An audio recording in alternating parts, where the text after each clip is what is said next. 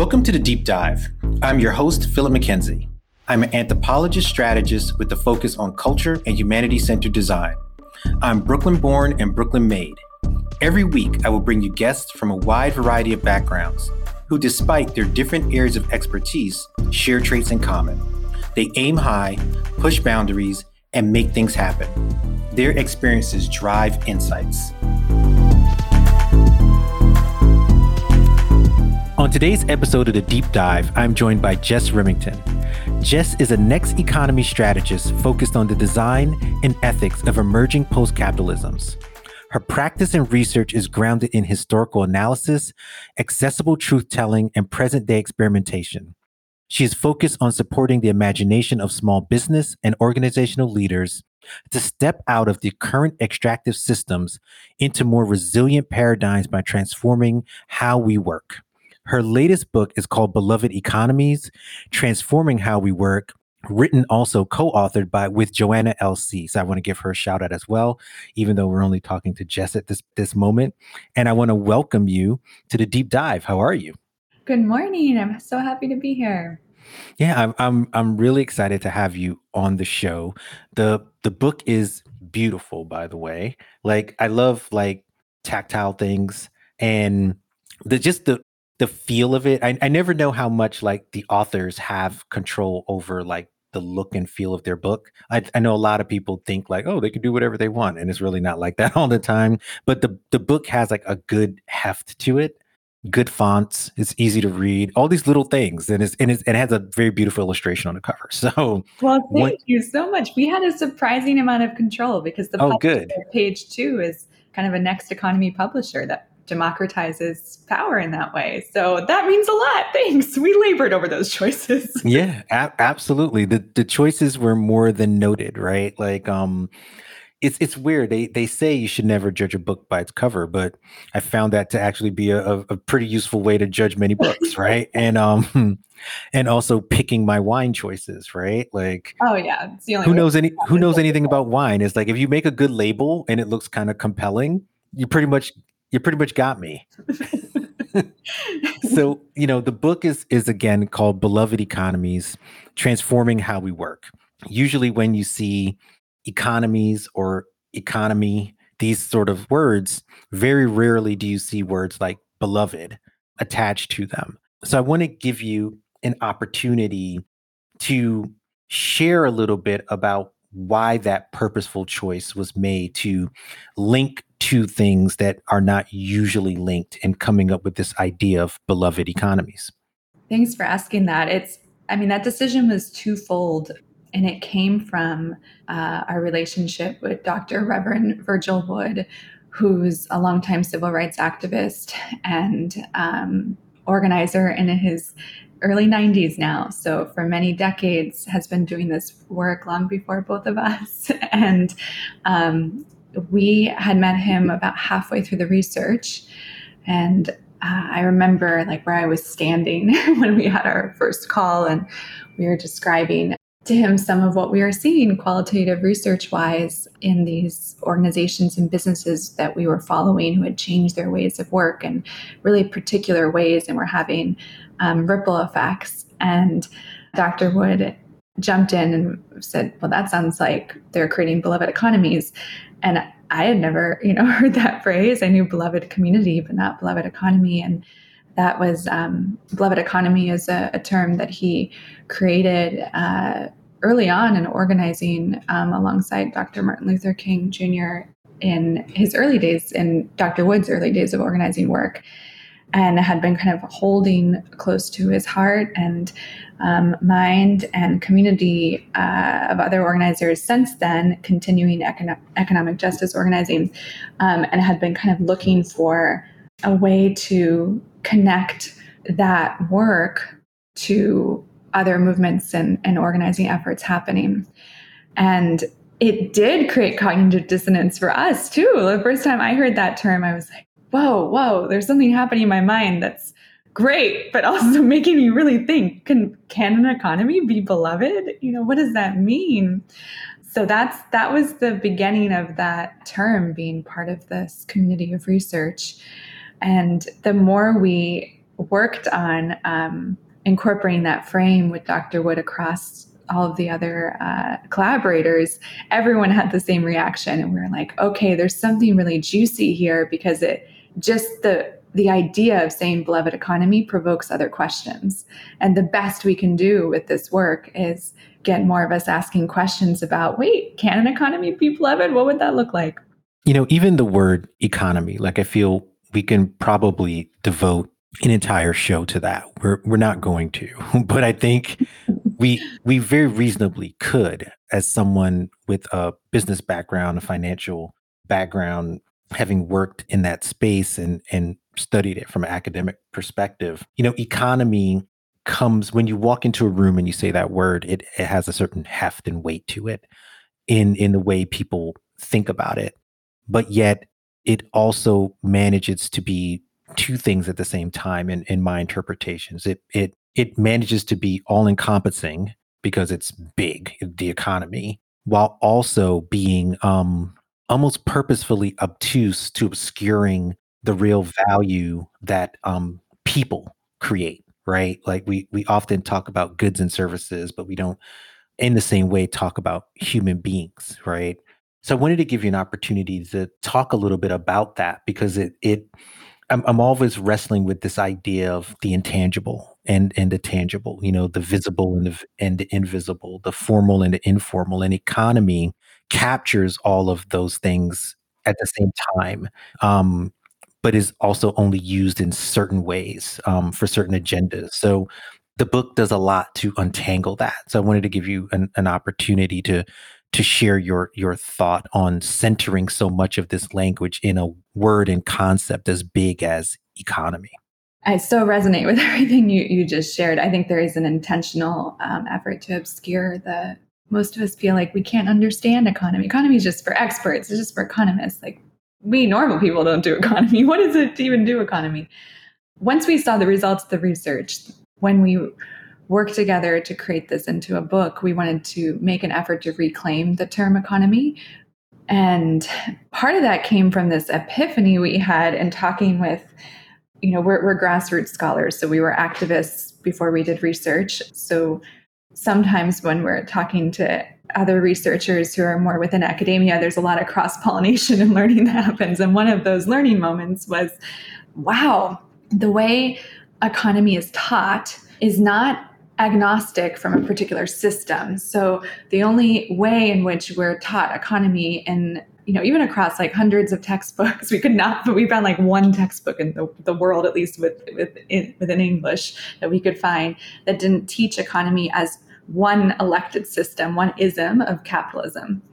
And that alone is fascinating, right? That this concept that an economist trained, let's say, in at least the US context, becomes an economist primarily knowing economy as only the mechanisms of one particular election of a system, one choice. Almost like if you're a business, you can, you're an LLC and you can be an S Corp or you could be a B Corp, Like, how crazy would it be if we taught all of business law through the mechanics of just an S Corp or something, and we'd have a really skewed perception of what a business was and could be. So that was really intriguing to us. And the other thing that was really intriguing was this idea in pop culture wise, and like when we hear economy in the news or when we talk to our families about it, that it was all on the macroeconomic realm versus the microeconomic. So it's all at the level of like what states or governments, big multinational corporations, the Fed, like these kind of terms that, even for us, we'd have to like re-Google stuff. Like, what does that actually mean? What are we saying? What are we saying that? We take it for granted. They're just like, oh yeah, that's what economy is.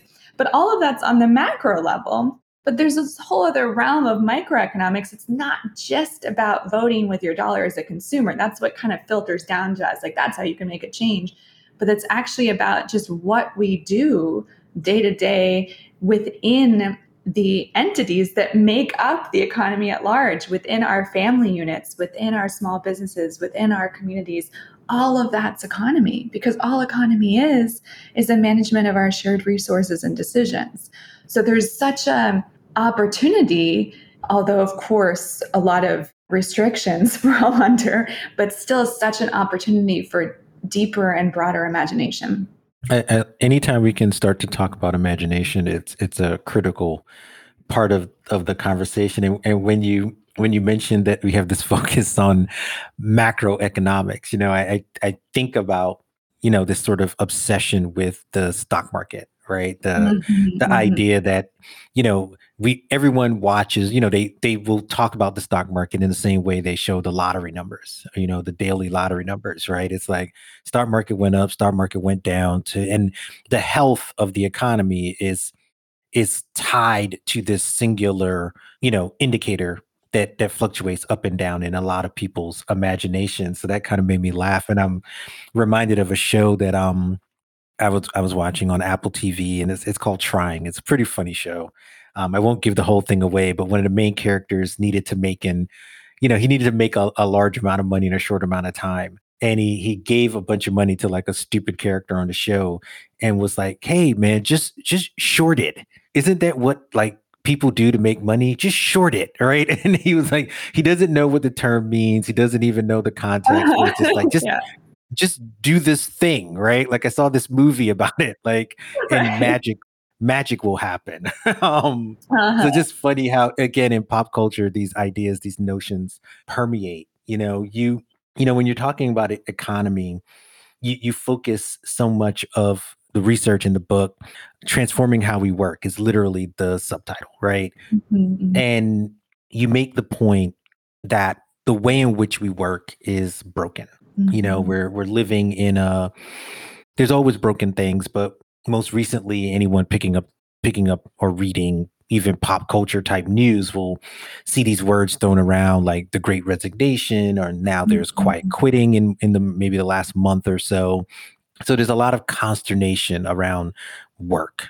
So mhm. I wanted to give you an opportunity to talk about and share how the brokenness of work is so connected to some of these isms that you talk Mhm. about in terms of how we think about economies.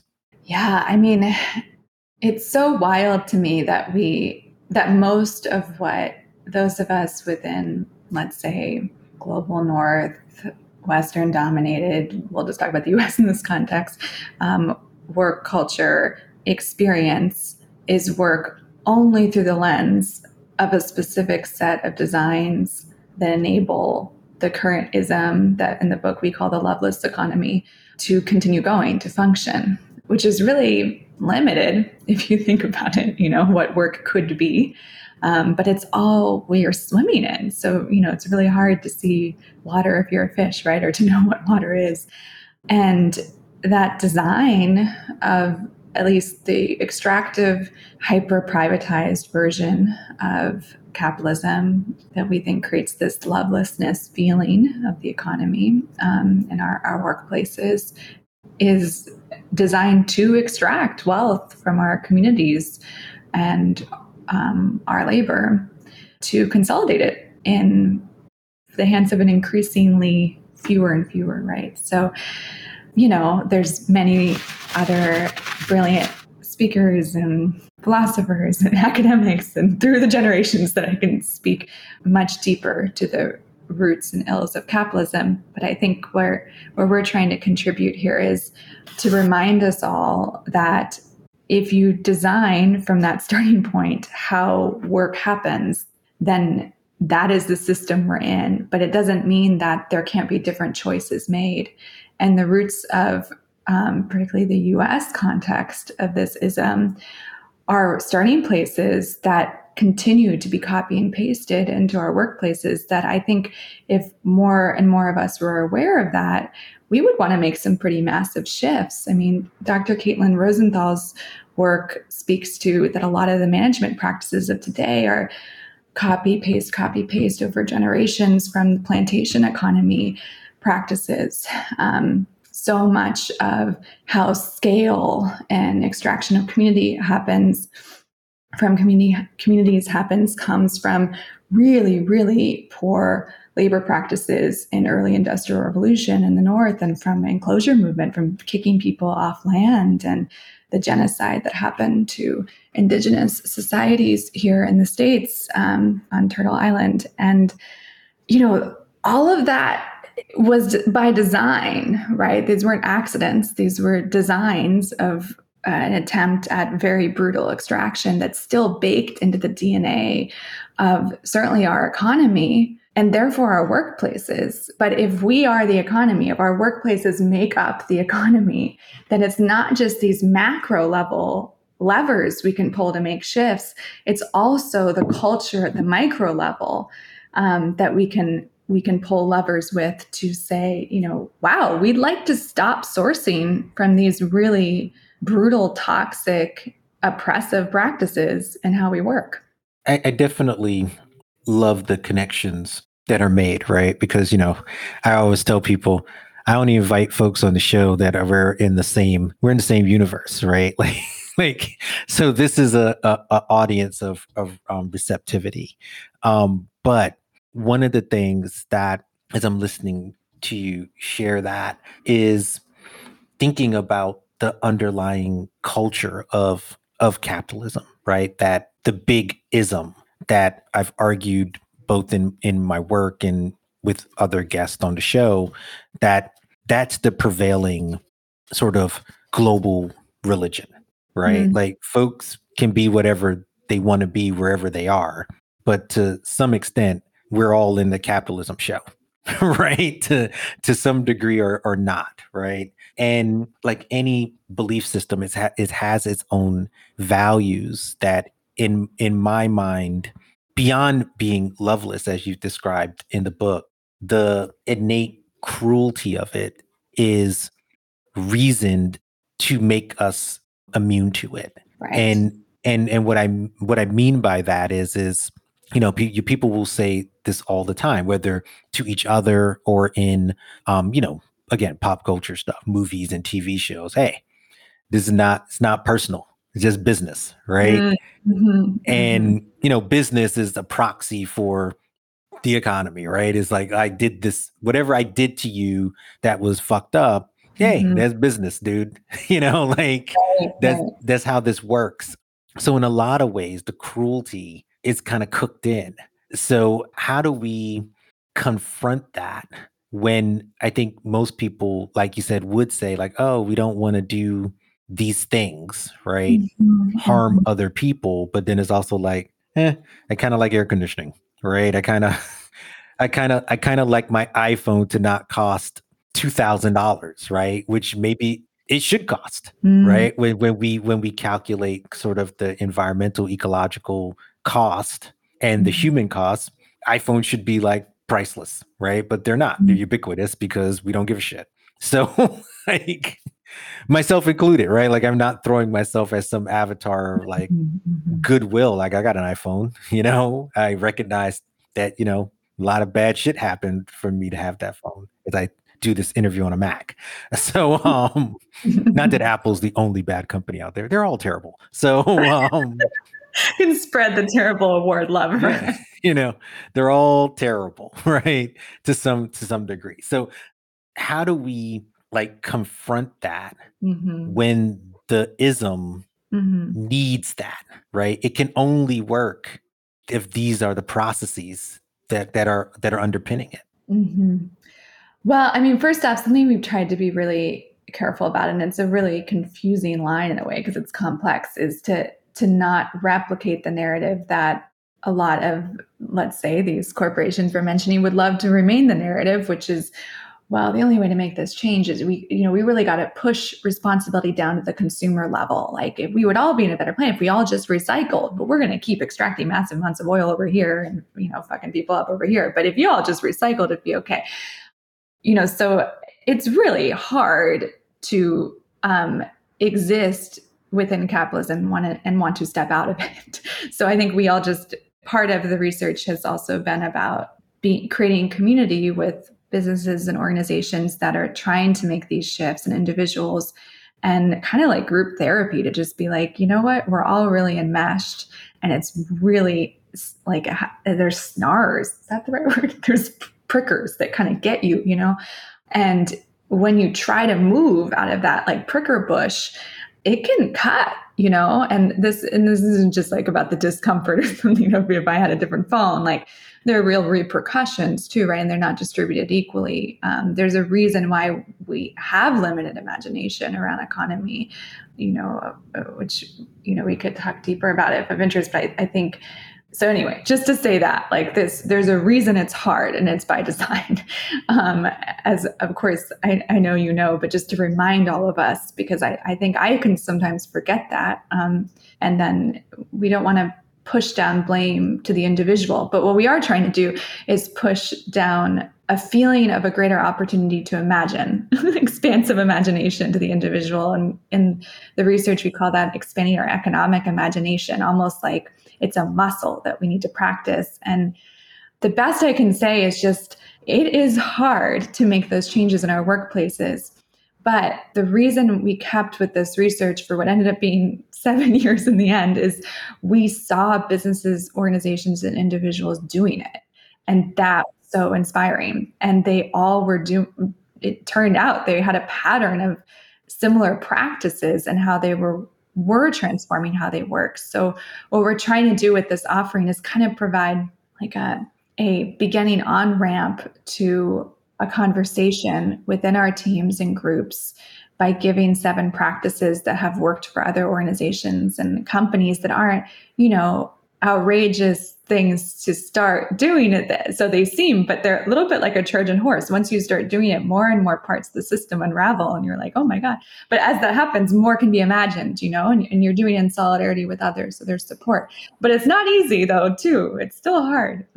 Yeah, absolutely. None of this is easy, because like you said, it's what we've known, right? And it's one of the, I think it's the dominant organizing principle of everything else. Everything flows from this, much like a church is. It's why I liken it to, it's the ultimate religion through which all the others then flow, right?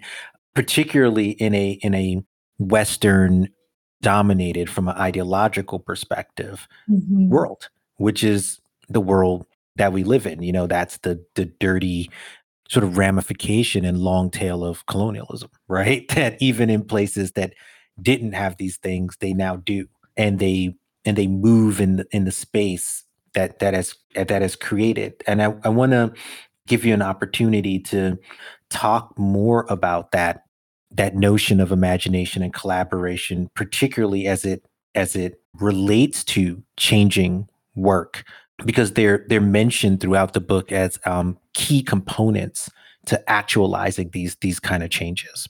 Yeah, I mean, this is the part of the research that I love the most, because I love the idea that we can reframe in a super real way imagination as a practice with teeth. Like imagination is part of the business toolkit. That if we want actual innovation that outperforms the status quo, that isn't just within tinkering with the deck chairs and the Titanic, as someone has once said, but building a whole new ship that's workable.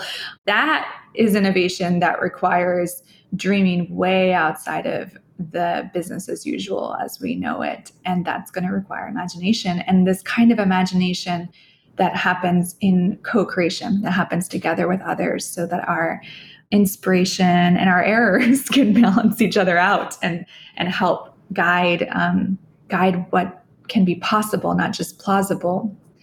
And we ended up including this in the book because there's a community of 60 organizations and businesses that we followed alongside and ended up becoming basically family with and co-researching together with for about 7 years. And there was this point, like I think year 4, where we were looking at interview transcripts, and we realized that like almost every transcript and interview, imagination came up. We're like, wow, that's so interesting, given that that's not necessarily, you don't go to business school, there's not like imagination 101, it's your primary course you have to take. But yet that was the foundational layer of what each of these individuals and teams were prioritizing, was really stretching the what could be possible. And when the pandemic hit, I believe that's why we can't do causal effect here to know for sure, but my belief is that the reason so many of these teams and groups were so resilient in comparison to other enterprises on a whole, just anecdotally, is because they were already really practiced at reimagining. Yeah, absolutely. I think the pandemic was one of those moments where, as someone who works in foresight, I would talk to organizations and they would always tell you, oh, this is impossible. Like, whatever you were proposing was impossible. And I think, just the status quo of business. You talk about status quo a lot. Business as usual. The status quo comes up quite a bit throughout the book, and I think the workplace, the modern workplace, from a going into an office perspective, was one of those business as usual things, right? Mm-hmm. I think if you'd gone to the head of Procter and Gamble, the head of Goldman, the head of Google, and said, "Hey, ain't nobody going to be coming in this motherfucker anymore," right? Their heads would have exploded. Like, what are you talking about? Like, Right, right. that's my general white man voice for like authority. What are you talking about?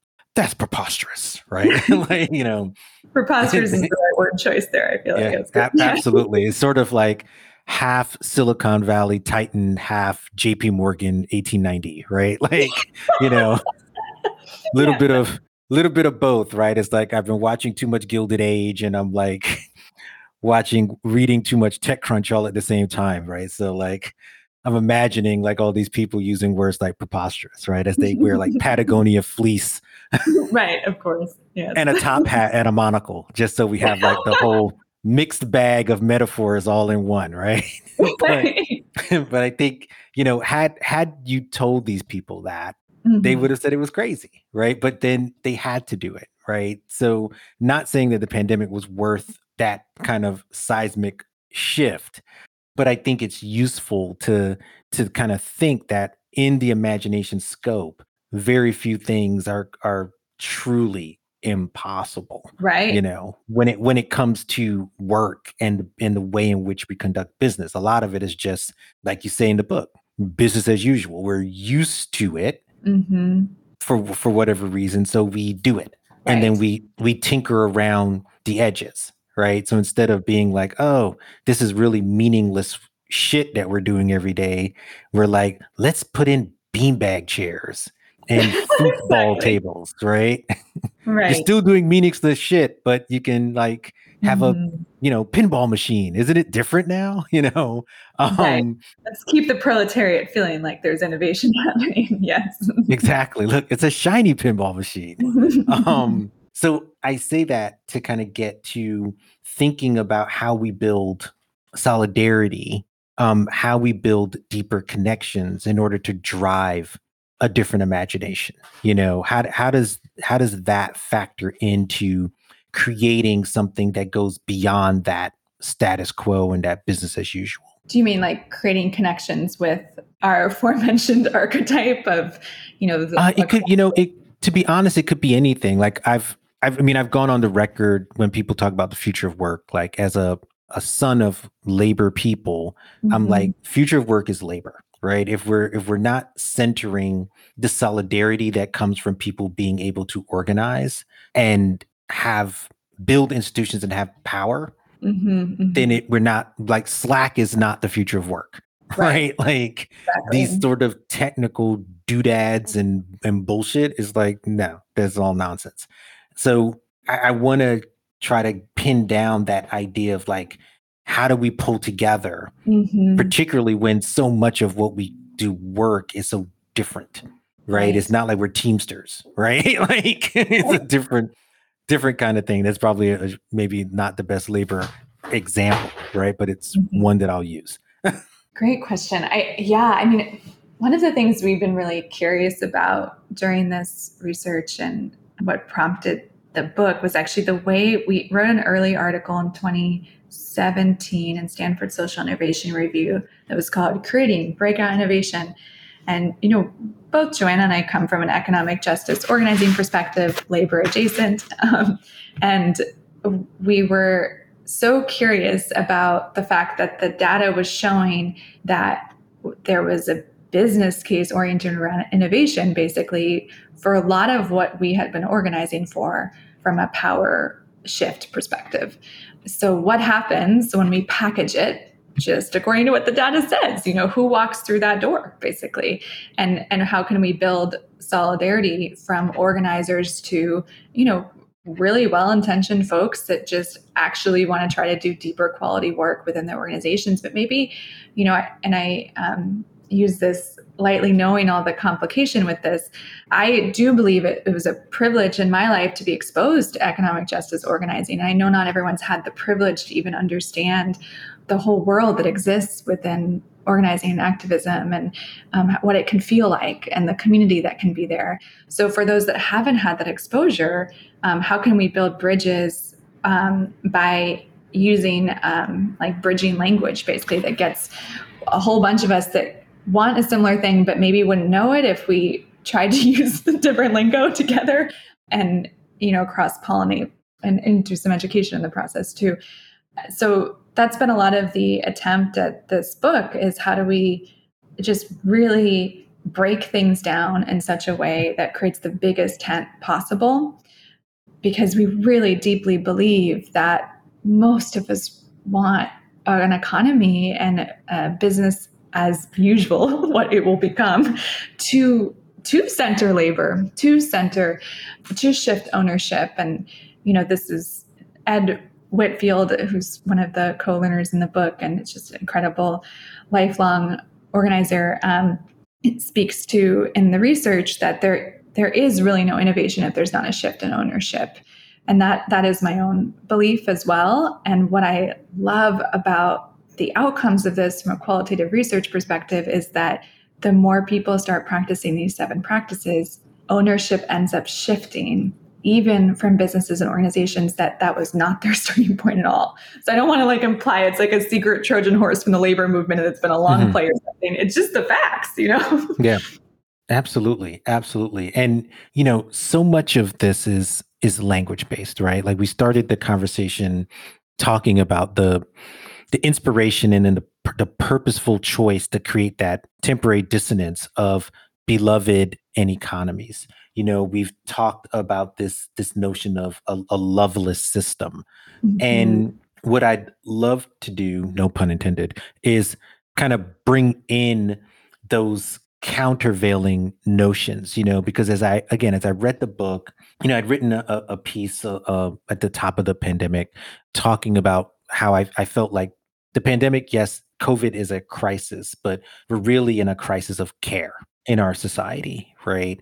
And our interlocked societies, that we're building systems that are not designed around deeply caring about other people, other systems, and that the relationships that we need to build have to be more steeped in that. And I think love is the same thing.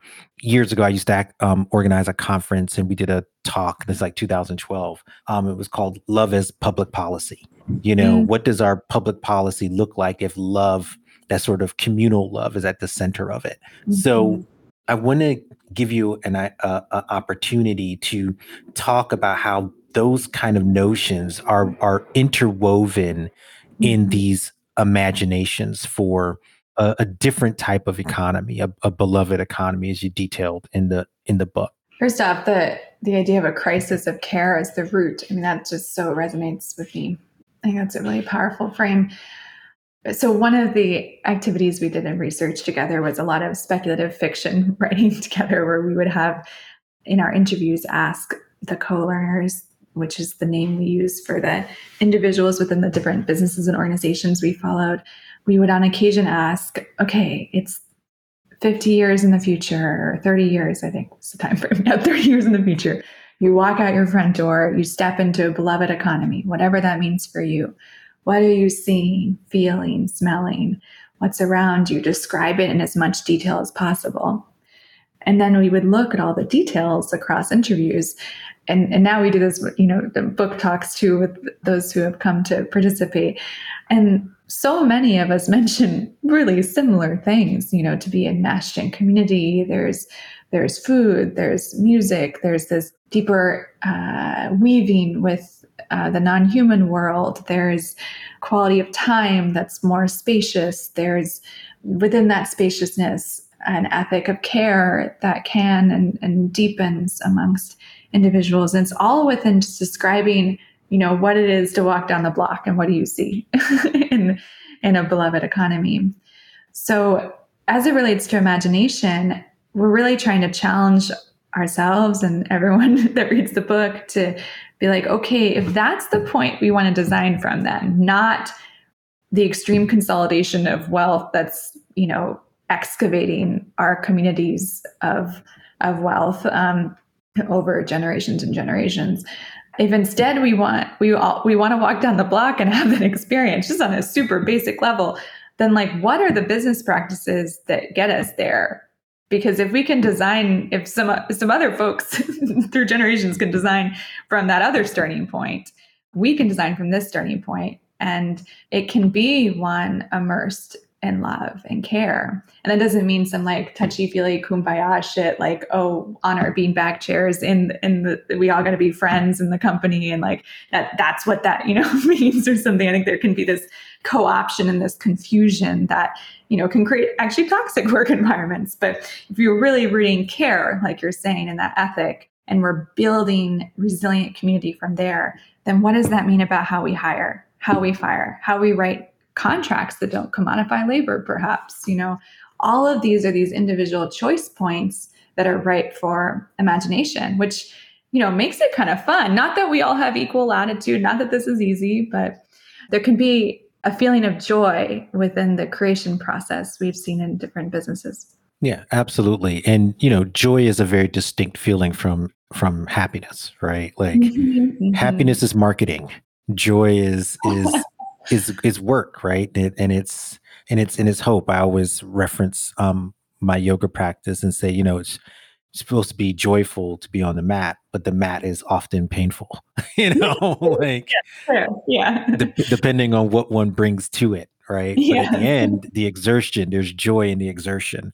Mm-hmm. And I'm glad you referenced time, because that's one of the signature sections of the book that I wanted to spend some time on. And it's trust there's time, and I kind of added my own little ing there, trusting there's time, right? And I had a bunch of just, again, scribbled notes on here for that section, which is the urgency that's sort of built into so much of how this works currently, right? And I think the way I think of that is all of the toxic things around hustle culture and all that kind of stuff, right? Which, has been around for a long time, even if we didn't use that language. But then there's also this notion of giving alarm without being alarming, because a lot of people will, even though the book is written in a very gentle way, they'll feel oh, you're just blowing this out of proportion, right? There's always the naysayers, and I'm nah, you got to raise an alarm without being alarming. And I think we can move with purpose without being in this place of, time being our enemy. So I want to give you a moment to kind of share the time element and why that was so important in the way you frame a lot of the conversation.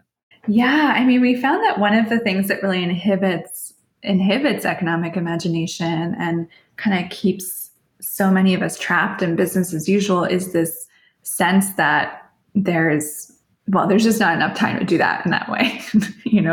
We just can't. It's not a priority. And then if you keep asking, well, why is it not a priority? Oh, well, there's just not time. Well, why? Whose time? And when we did more historical assessment of this too, just really we're curious about the lineage of, how clock time came to be, essentially a management technique. Clock time invented as a management technique to control labor, and our time became divided. That was owned by our workplaces and management, and that was whatever time we had left around the edges. So there's this scarcity that still exists around this idea of our time being owned. And work cultures and that we're on someone else's clock that all links to this. What is this clock doing? This clock is still connected to this larger lovelessness ism that's, extracting resources and consolidating it. So, okay. So if that's not our end goal, not that our end goal isn't to be profitable, all these businesses and organizations are very profitable, have great employee retention, and all these traditional metrics are hit. They're just not participating in that in the same macro lovelessness creation. So if we want all those things, but we don't need to do it in this like hyper specific way that creates this mass extraction, then how can we reimagine too when there is actual urgency, like perhaps urgency for justice, but not urgency to consolidate wealth, which sounds like if you walked into a meeting and you were like, this just feels like, obviously we all know we don't want an urgency to consolidate wealth. People will be like, yeah, that's a weird thing to even say. But if you really like dig down, that is ultimately what a lot of this urgency is. And the organizations and businesses that were doing really well and innovatively or around innovation were the ones that trusted there was time to imagine different. And it, again, wasn't that it was easy, because there's still that, like, there's only this 24-hour in the day clock time thing, and we're all in this culture around it.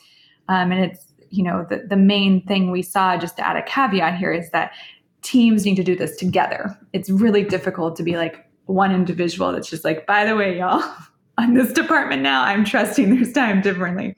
That could lead to one even being fired. And we saw cases like that. So it's, this is about a organizing together situation.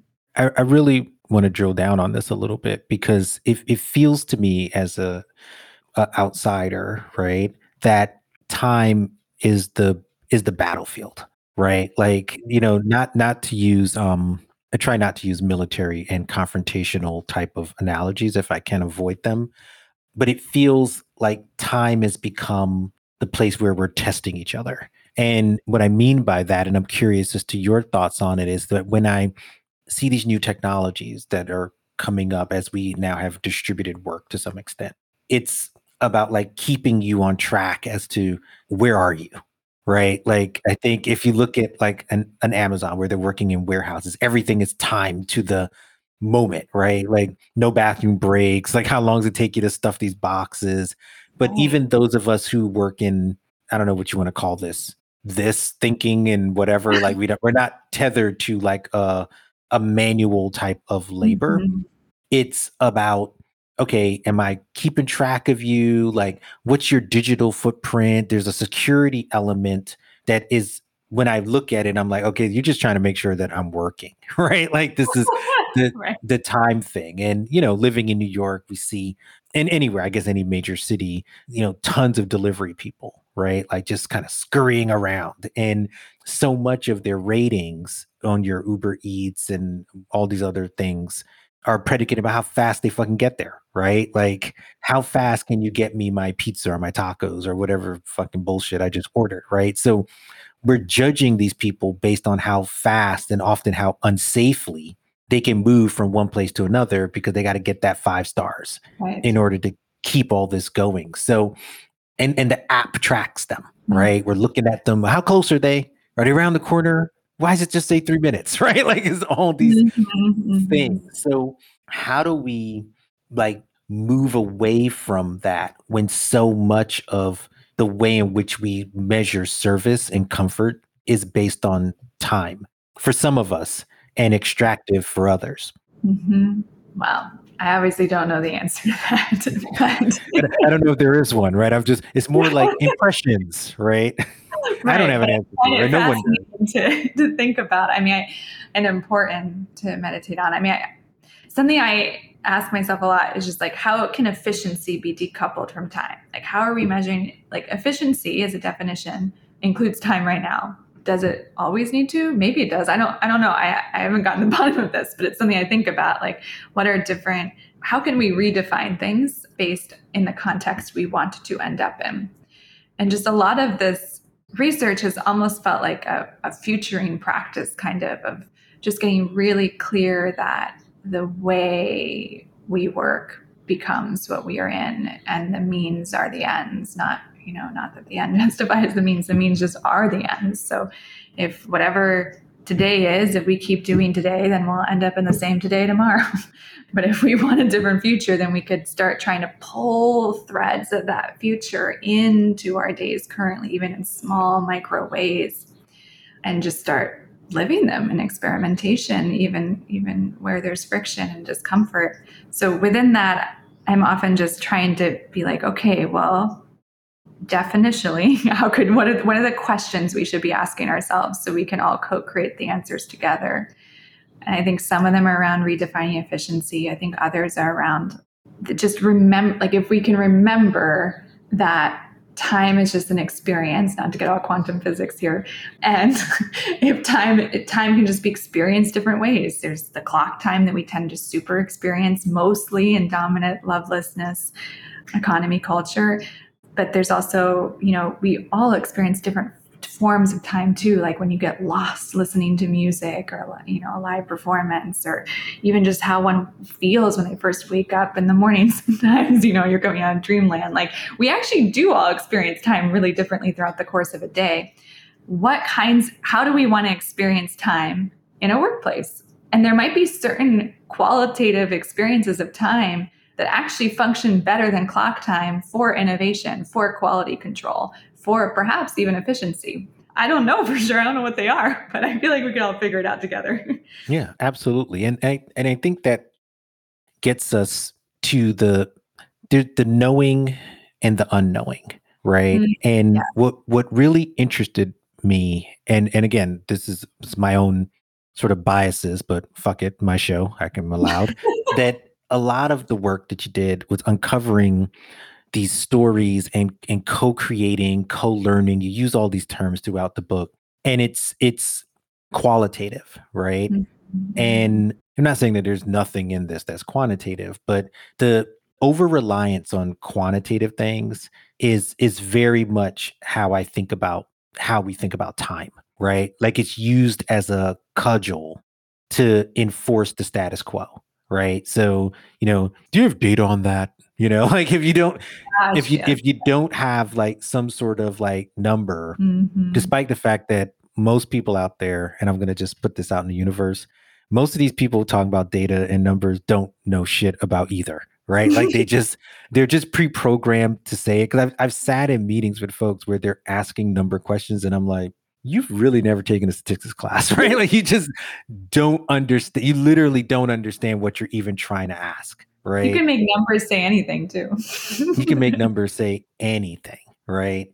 But so much of our thinking is predicated on that, right? Like it's again one of those cudgels that exist in this world. So a lot of what you just walk through is they're things because you've experienced them. They're part of your story Mm-hmm. and they're relevant, but it's not like you can put a label on that, Mm-hmm. right? To say, oh yeah, I'm more efficient this way versus another, right? And so there's a uniformity that we try to make come out of this. And so earlier in the conversation, we were talking about how much of our labor practices come from slavery extractive practices, right? How do we keep human beings as chattel and Right. then make them as quote unquote productive as possible, right? But there's so Mm-hmm. many inefficiencies or cruelties built into that, right? Because rest is not important, right? Mental health is not important. Like autonomy is not important. It's just producing.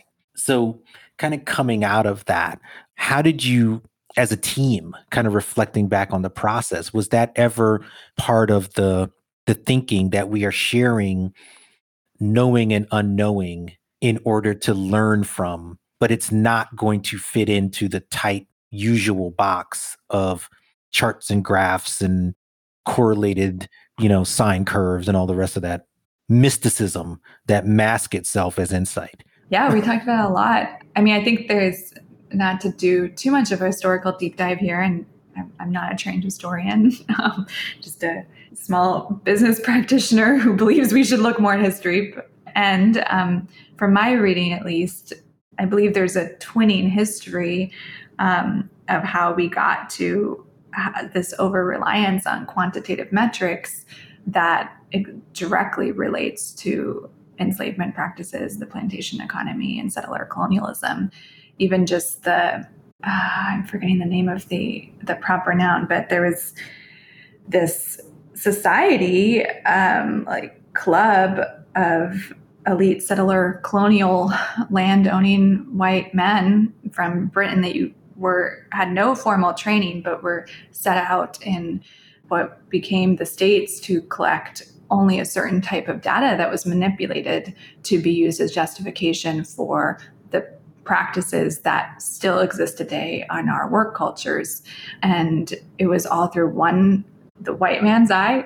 It was all through one way of thinking, one way of talking, one way of doing.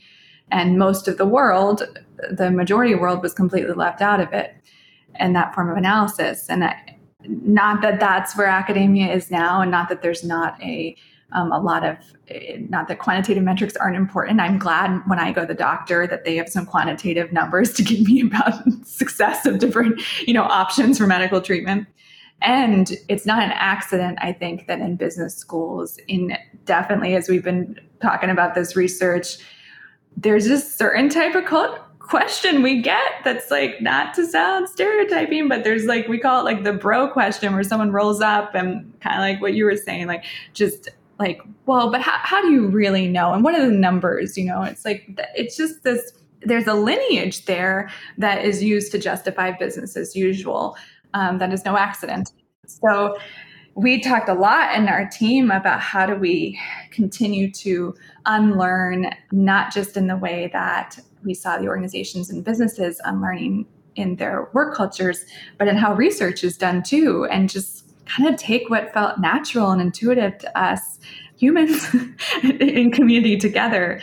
And there was one amazing collaborator, M. Strickland, and they really early on gave Joanna and I confidence to be like, qualitative research can look all different ways, and it can look like community, and it can look like love. And I'll be so grateful to Em for that insight. That's awesome. I think that's a perfect summation as someone who definitely is far more far more qualitative rather than quantitative in their thinking. I think there's deep truths to be mined in one versus the other stories, right? They're critical. I think about Thomas King, who's an author I've cited, and he has like a lot of great writing, but when he talks about stories, he's like, once you've heard it, you can't say that you haven't. you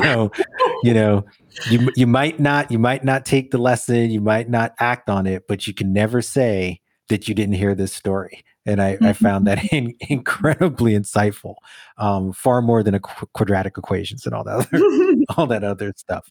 I want to get to the final two segments of the show. And the first one is off the dome. And off the dome are just some rapid fire questions. First thing that comes to mind. And I have two of them for you. I actually have written down three, but I don't really love one of them, so we're only going to do two. Transparency. Okay. Yeah, I was kind of looking at it and I was like, that one kind of sucks. Like, I'm not going to muddy up what has been a great show with a shitty off the dome question. That'd be terrible, right? So the first off the dome question is obviously, as reading the book, and I mentioned this earlier, there's so much collaboration tied into not only as a thought process of how to move forward, but as a working process of creating this.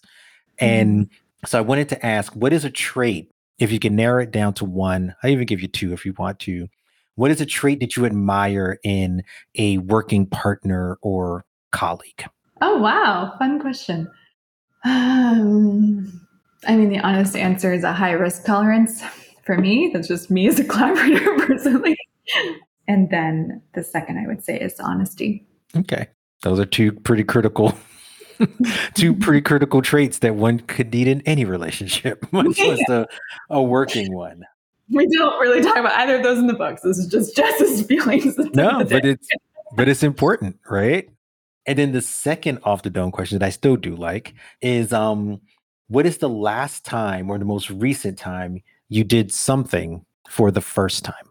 Oh, wow. I'm only thinking of ridiculously silly examples. Those count. Did something for the first time. Okay. I'll go with the silly one.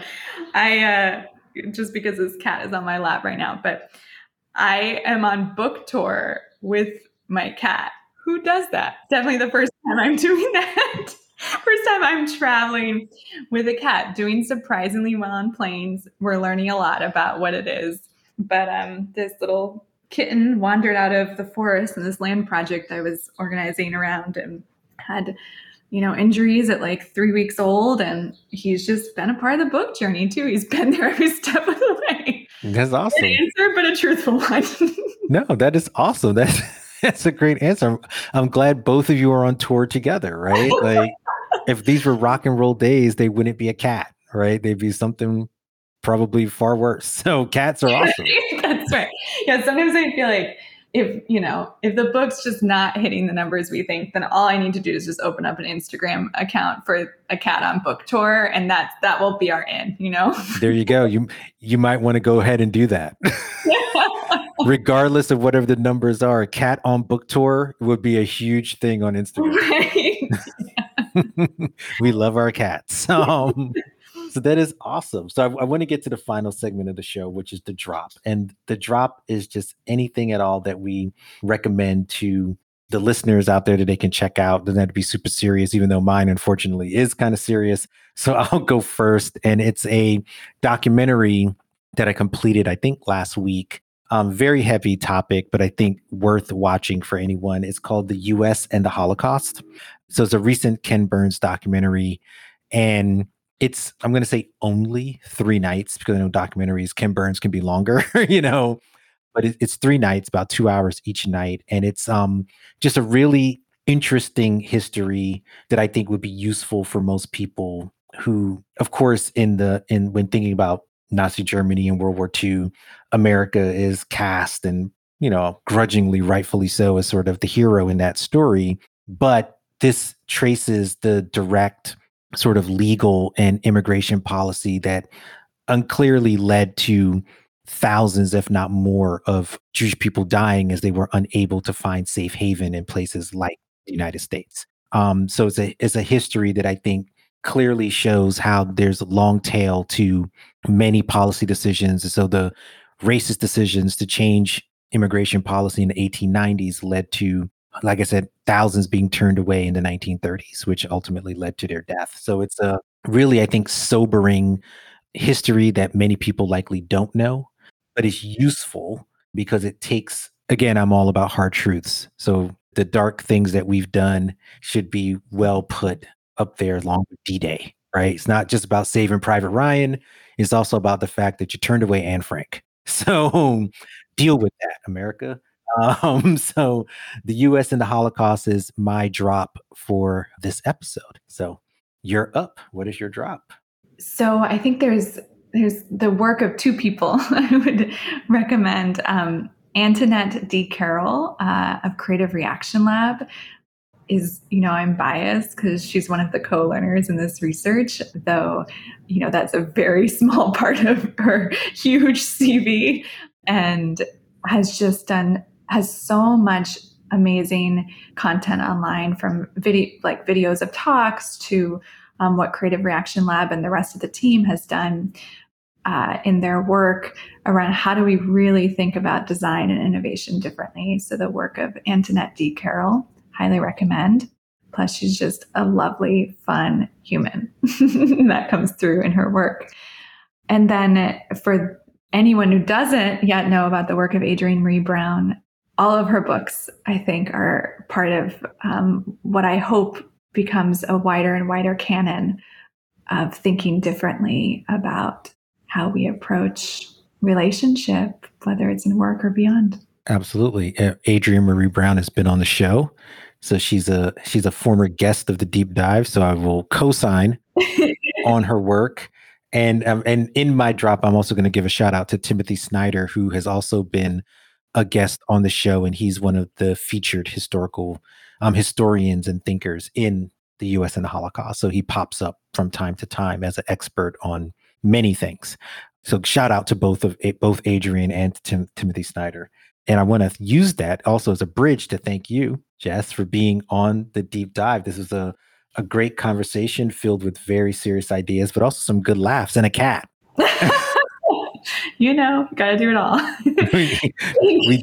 we do it all. Copious amounts of tea and a cat were had during this conversation.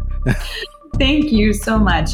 This was a really fun way to start the morning, and got me thinking for the rest of the day, and just thanks to anyone who listened in as well. Thank you so much. I appreciate it. Thanks again. Bye-bye.